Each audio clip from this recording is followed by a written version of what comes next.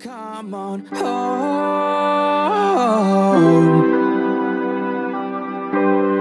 home to me, and I will hold you in my arms, and joyful be.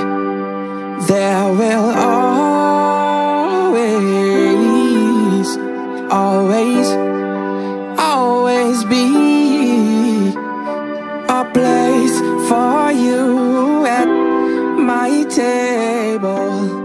Return to me. So, good morning. Thank you for having us here, and happy Sabbath again. Yes, so, happy Sabbath to you. This series was designed basically for the elders and persons of the church to share their story to encourage others, and we'll see where it goes. So, Of course, yes, definitely. let's start by asking, who are you? All right, so, well, as you mentioned, my name is Ruel Fordyce. Well, how should I give my age? If you're familiar with your Bible, there's 2 scores, 2 scores minus 4. You could work on the math. Right, married with two boys. So yeah, married. I have 2 boys, and well, as I'm here on this one time, let me just say to my wife, happy anniversary. Congratulations. Yes. 5 years ago, on this same day, we would have tied the knot, taken the plunge. Yeah, so happy anniversary to my wife. Right. So more about me though. I like sports. Okay. Used to be involved in it a lot. Pretty active.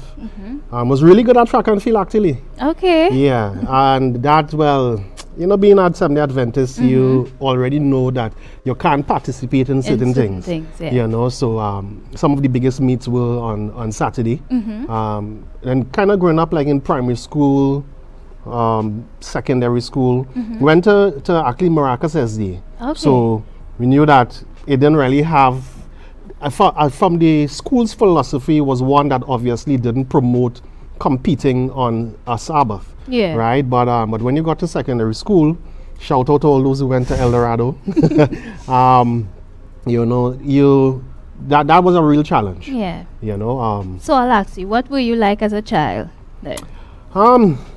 My memories growing up, I love to sing. Grew up Okay. in the church. That's something I don't do at Good News, and this is not for me. Right. I'm not saying that I would, unless the Lord asks me to. But more in terms of growing up when there was now deceased, a wonderful lady, Sister Sylvia Patricks, who was a colporteur at the South Caribbean Conference, and I just faintly remember like going by her on a Sabbath and just singing hymns and so forth. I don't know where I got that from, but love to sing, love to read. Okay. Mom, my mom is a teacher. Well, was a teacher, sorry. Okay. And, she would have had me during the summertime just going through and just reading all these different books. So I love to read, love to sing. And yeah. So what were your family dynamics like growing up? What was the relationship between your parents and your siblings? Right, so I only have one brother. He's 9 years younger than me. Okay. Yes, 9 years. So the relationship was pretty good. I was always closer to my mom though, I'll be honest. And Okay. so now that my dad and I, we have a really good relationship as well. But my mom, I don't know, I just felt it like we always had this connection where I could just share basically anything with her.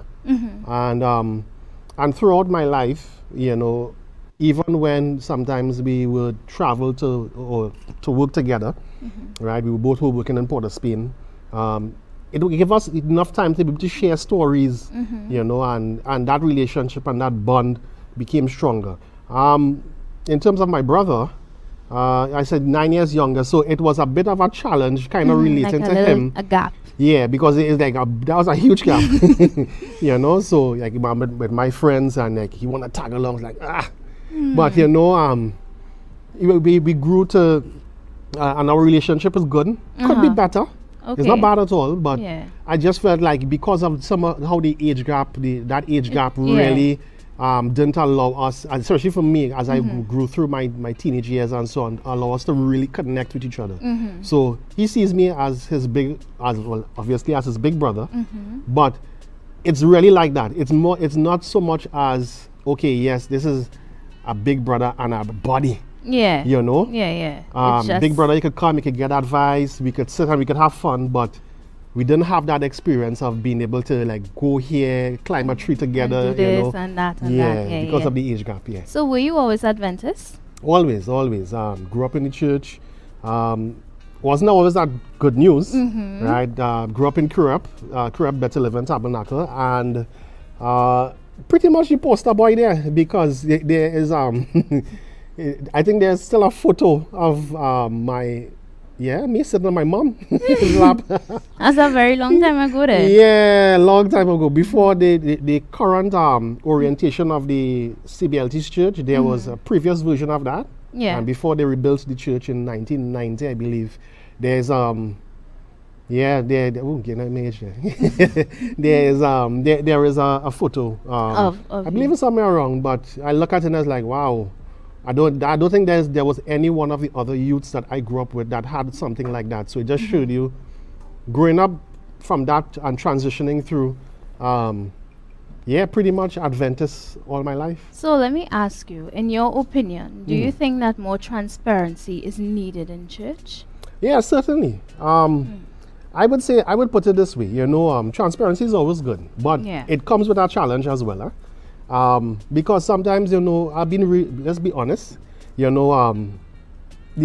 within our community, it's not, everyone is not as receptive to being open and, I would say, raw. Yeah, I agree with you. Yeah, they're not open to that at all. So that some people could understand the grace of God and change, and then some people are like, whoa, I didn't know that about you. Too much. Yeah, that's a little too much, So you want to be, yes, it's needed. I think you should want to be transparent, because I mean, even this series is about getting to know the elders and transparency and being vulnerable and wanting to share. But sometimes there's always that at the back of your mind, like, okay, how much do I really share? So you have to like be figuring out like, okay, I could share, but I want to kind of hold back a bit, because you're not really sure how much to share. Yeah. And why do you feel people are very fearful to share their stories, especially in church, which is supposed to be a place where they find some sort of security? Well, that security isn't always fostered. It isn't always fostered, because I just feel like when from the sincerity of your heart, you might be sharing a story to help somebody, and then people look at your story. Some would get it, and then some would turn it into something that it wasn't meant to be. Okay. And it could really discourage people from wanting to be as open. What I see though is that, like, if you have a relation, like when you come to church, persons will have this relationship with each other. Yeah. And the more you get to know someone, I believe is like they would have an opportunity now to share with you, well, some things that you wouldn't naturally share in the general assembly. Yeah. But I think security is not always fostered, and I think that's why a lot of people, including myself, sometimes, you look and you say, like, okay, I want to share some, but I ain't sure if you're ready to receive the message. Yeah, I'm sure if you're ready to receive it, So, what are some incidents that have shaped you in your Christian journey? And are you proud of the man that you are today? Oh, right. Well, it's, I've got quite a lot, but just to give you a few. Just a few. Yeah, just a few. I look back at, well, growing up as a young person, because I believe, this series was really to help younger persons, right? Yeah. So growing up as a young person, I had the as I said, grew up in Adventism, and I had the experiences of Pathfinder, Master Guide. Didn't really spend much time in Master Guide, but I had some experiences in Pathfinders, and then of course the camps, the full-on Adventist experience. Full-on Adventist experience. Now my real experience, and I like to step away from it, because it's good to give you the Adventist experience, but it's also good to give you another perspective. So at 16, I don't know what it is to be at a graduation, to be honest with you, because I would have graduated. Well, I would have completed school, but not would have attended my graduation because at 16, I was already on a plane to New York.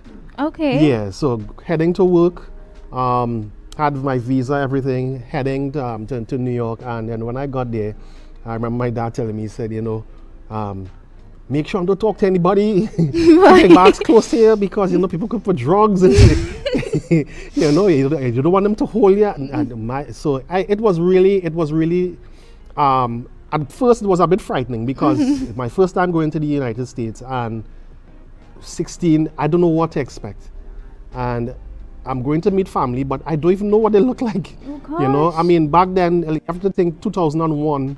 You didn't really have the internet as we know it today, you know, so it's like, okay, I heard your voice, but, so I'm going through there and, you know, and I met him and you know, my cousin, and then of course I was able to work. But one of the things that I would say is that, that shaped my experience is that while there, I really got a reality check because we went to do colporteuring, and while on that mission, there were days that I wanted to give up. I was like, seriously, this is what people, I mean, I know of colporteurs here, and that's a full-time profession here, but it's like, what? There were days I'll go out and not a sale, you know, sometimes we would have the van carrying us to different places. Sun is hot, it's summer sun, and it's just, you know, just rejection after rejection. So I think that was a pivotal experience to me because I get to learn what it means to trust God. And like when I really started to trust Him, I'm not saying that always that it would turn out in the way you want it, but there was one particular day I just went to a particular couple, an old couple. I didn't even think that I would get that amount of sales, and I pretty much sold out everything that was in my bag. Oh, thank God. And they had these little rewards they will give you every time you sell, you know. And so that was one experience that, you know, that taught me. Even on that same trip, I got ill. The days were really hot and the nights were extremely cold. Okay. We stayed closer to Canada, Maine, New England, actually. So I went to New York first, and then I took a Greyhound bus back then. Took like about 12 hours, 12 to 13 hours to get to that. So not me again, huh? Not nah, nah. I guess we could now in this time we could take a plane and it could go. But funds were limited then, eh? So yeah. And are you proud of the man that you have become? That's a very important question. Yes, I have. A journey hasn't always been what I would have expected to be. Okay. But I feel like, you know, I needed to have those experiences, even the ones that didn't turn out the way I expected them to, even when I myself may have failed. Yeah. Because there are times when I may have deliberately caused my own demise as well. Okay. But I feel like all of that is this. There's a cluster of experiences that you look at and you say, well, okay, all right. What do I learn from this? It's hindsight, but can I learn something from it? And it has helped to improve my spiritual life. I'm still growing every day, but it's helped. So, and I would say that sometimes when you go through certain things in life, you could either look at it as a blessing or a lesson. And for me, that has really helped me along my journey. Yeah. And it reached a point now where anything happened to me, I would always say, this either has to be a lesson. I am just going through it. This is making me feel uncomfortable. Yeah. But it have something here that I would not have an appreciation for now. But when I go through this experience, I would come back out saying, wow, I needed to go through that to get where I am at today. You understand? Definitely. So I'd ask you, what challenges do you still face in your journey today as an elder? One of the biggest challenges that I still face is that there are moments where I doubt God. People say, "Oh, yeah, Elder, you do," but there are moments when I do, because I have this obsession with logic. So things have to logically make sense to me. If it doesn't make sense to me, then but God doesn't operate on logic. So, quick example, you know, there are times like I remember applying for jobs and so on, and you would tell yourself, yeah, this is, I did it, I killed the interview, boy. Or, well, we don't kill anybody, but I did well in the interview. And I have the qualifications for it. And you turn out and you didn't get it. And you didn't get it. And you said, you ask yourself, well, why? And then, the Lord will reveal to you that it's not what you think that you have, but it's what I can do. Yeah. And, there are moments there, and there are many other things I could cite where, I would just go into a situation with logic. Yeah. And yes, I know God is there, but the first part of me that starts operating is logic. Logic, yeah. Right? I can relate to that too, because if it don't make sense, I don't want it. Exactly. So I go into it with logic, and then God has to give you a rude awakening, like, hey, listen to me. Faith takes you into another realm. I remember buying a book from, I think it's the Logos Experience, somewhere in Shogunas, and they had, there in work, I was referred to by a colleague of mine, and strange enough, the person who referred me actually is a Hindu. It's like, Hindu guy, tell me about a Christian bookshop. Strange. But and God works in mysterious ways, So when I went in, I saw this book on faith, and it's a 40-day journey. I'll be honest with you, that has been one of the most difficult books to complete. Why is that? Because how shall I put it? It is a really good book, but it requires commitment. And sometimes I will start and I know that is the devil working, because you started and then you reach it's a 40-day journey, and you reach day 20, and then all of a sudden your life just gets so busy, things, and and you just fall back, you don't follow through, and I looked at it and I said, Lord, I know that something big you want to do for me. It is not necessarily about a job or anything like that. I think in my Christian experience I've grown beyond that, but I think that he wants to show me things, he wants to tell me something, he wants me to experience his glory, and I could only experience that if I really believe him. And I just realized there is this spiritual warfare, with one part of me saying, yes, I want to complete this, and then there's another no, you don't need to get this information, because there's something that God wants to give you, and I don't want you to get it. Yeah, to me, I feel like it's always a battle between right and wrong, and it's like you're always going at it with yourself. It's like an internal battle, and it's only recently that saying really hit me, because in times I'll sit down in church and they'll say it's a spiritual warfare out there, and I'll be like, okay, but it's literally a spiritual warfare out here. Just your whole mental health and everything that you have to be dealing with. It is a battle. Sometimes you feel like somebody just beat you up and just leave you for dead at the side of the road. You understand? So I would ask you, and you can answer honestly, do you believe that the Christian journey is fulfilling? It is. It is. I would say it is fulfilling based on, if I have to be honest with you, I mean, the cliche answer is to tell you, well, yes, it's fulfilling, because when you come to meet Jesus, you find you're a changed person, you experience transformation. That's one thing. But I think it's fulfilling in the sense that you get to adjust the expectations. And Christianity actually does that for you. So you come in with expectations, and then you realize, wait a minute, now you're told what it is. But I think most of us, especially when you're baptized and so on, you come into the faith, and then you believe, well, all right, yes, this is what life would be like. No one expects, or no one wants to go through the rough parts. But when you go through rough patches and then you come out of it, that's when the fulfilling experience, you will really experience it, because you now realize that even though you go through these rough patches, that's the reason why this is the strengthening part for you. This is the testing period. You can go through, if you could go through bad patches and come out and be better, to me, that is the most fulfilling experience, because what they say, what don't kill you make you stronger, right? It strengthens your character on a whole different level. So if it can't kill you, it is a test. But sometimes while you're in this situation, you may not even realize, you think this is it, you're going to be finished. No. God got your back, he have your back, so you just steer the course with him. And once you do that, you'll be fine. And do you believe that church is still relevant in our modern society? Yeah, even more so. So? Even more so. Because I look at, you have social media, right? And I mean, I'm still relating to social media. I use it, but not as often.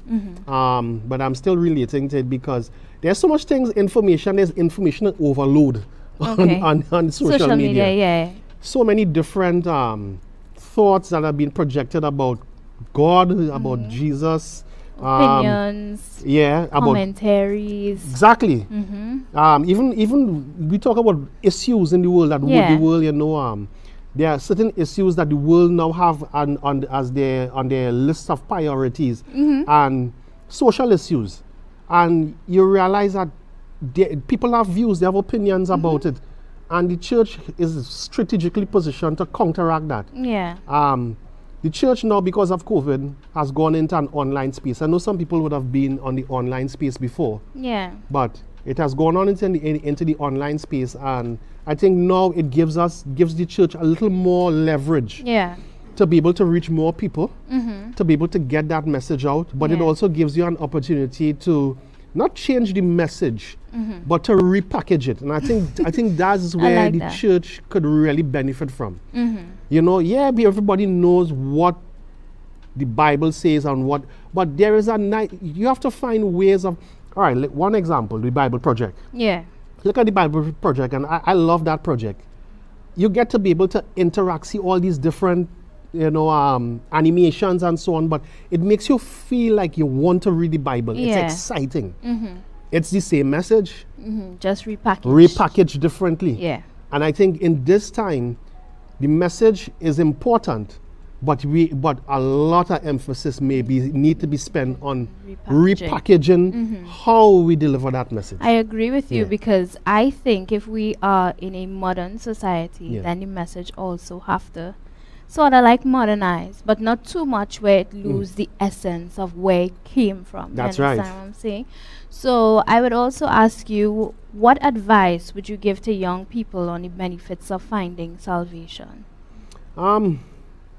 Benefits of finding salvation.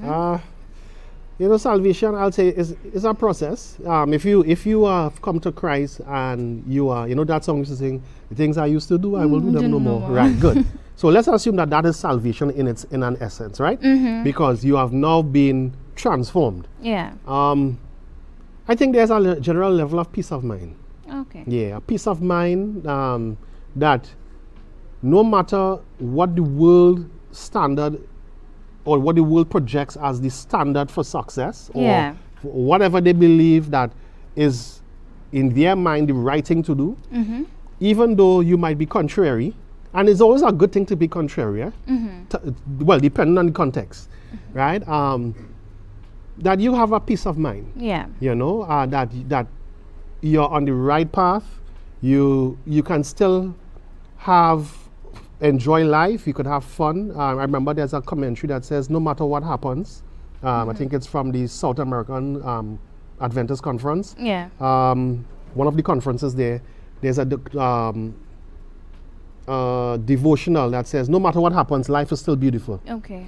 So that salvation is not necessarily about having a perfect life. Yeah. When I say perfect life in the sense that in terms of the externals, you can't control all these circumstances around you, right? That's what I mean in terms of perfection. But you can respond to it as someone who has come to know Christ in a better way and understand that, you know what, we just passing through. Here's not your home, you know. Yeah. You're a pilgrim passing through. So here, whenever you see that, just be reminded that this here is not your home. Okay. I just moving through. I just passing through. I'm like a traveler. I'm just pressing. Going, you're pressing. Do you think the role of being an elder is a very heavy one? Yeah, it's heavy in terms of like what? In terms of like responsibilities, living up to certain expectations. Yeah, definitely. If you put it that way, yes, it's because they're not even within the church, even outside of the church. If people know that you hold a particular position, people have expectations of you. Some of them are a bit unrealistic. And what has been your lowest moment as an elder so far? Lowest moment as an elder. Lowest moment as an elder, maybe just going through periods where I am worrying a bit too much.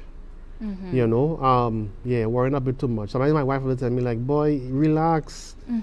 You know, I tell you, it's not really about, you know, and it's not your want to worry. It's just the fact that there are so many things in life. Like I have all these ambitions. I remember just listening to Christian the week prior, you know, in his interview, and it's like, you have these ambitions. You want to be successful.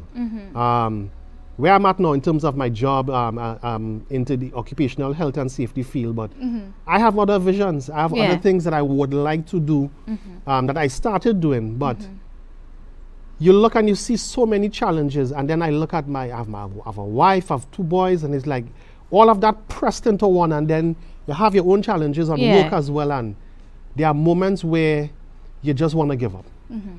There are moments you want to give up. There are moments when I have asked myself, does this even make sense? I'm going to tell, like, yeah, God, I know, but this doesn't make sense because I'm serving you, yes, but this is where I'm at. You know, I mean, this is what I want. Of course, by the time we finish, have our little trashing out. I usually boil along like Baji and then realize that, right, okay, God, you win. But it's nice to have those moments. It's nice to have those troughs, valleys and you know, the mountains and the valleys. So lastly, I'll ask you, who does Ruel Fordyce want to be remembered as by his children, his wife, and the members of the church? Most I want to be remembered by as someone who loved the Lord, and you know, in whatever pursuits that I would have engaged in. I mean, as I said, there are so many other activities I do outside of occupational health and safety. But whatever I do that is to represent Christ. I think there's a particular text on my phone, and I actually put it as my, let me see if I could, I put it as my home screen. I always remember that. And this is, I think I did that like just about a month ago, because I always I felt like this is what I want my life to be. Like it's Colossians. Okay, I'm not seeing the text here because of, you know, all these different... Right, but Colossians 1:10 or something like that, it says, walk in a manner worthy of the Lord, fully pleasing to Him, bearing fruit in every good work and increasing in the knowledge of God. That to me, that is what I feel like if I were to die, well, I don't want to die right now, but if I were to die before accomplishing everything I would like to, then I want people to say that, you know, Ruel was the full embodiment of this text. Well, Ruel Fordyce, I thank you so much for joining us and sharing your story. And hopefully somebody looking on this morning will see and will be inspired. Thank you so much. Yes, praise the Lord.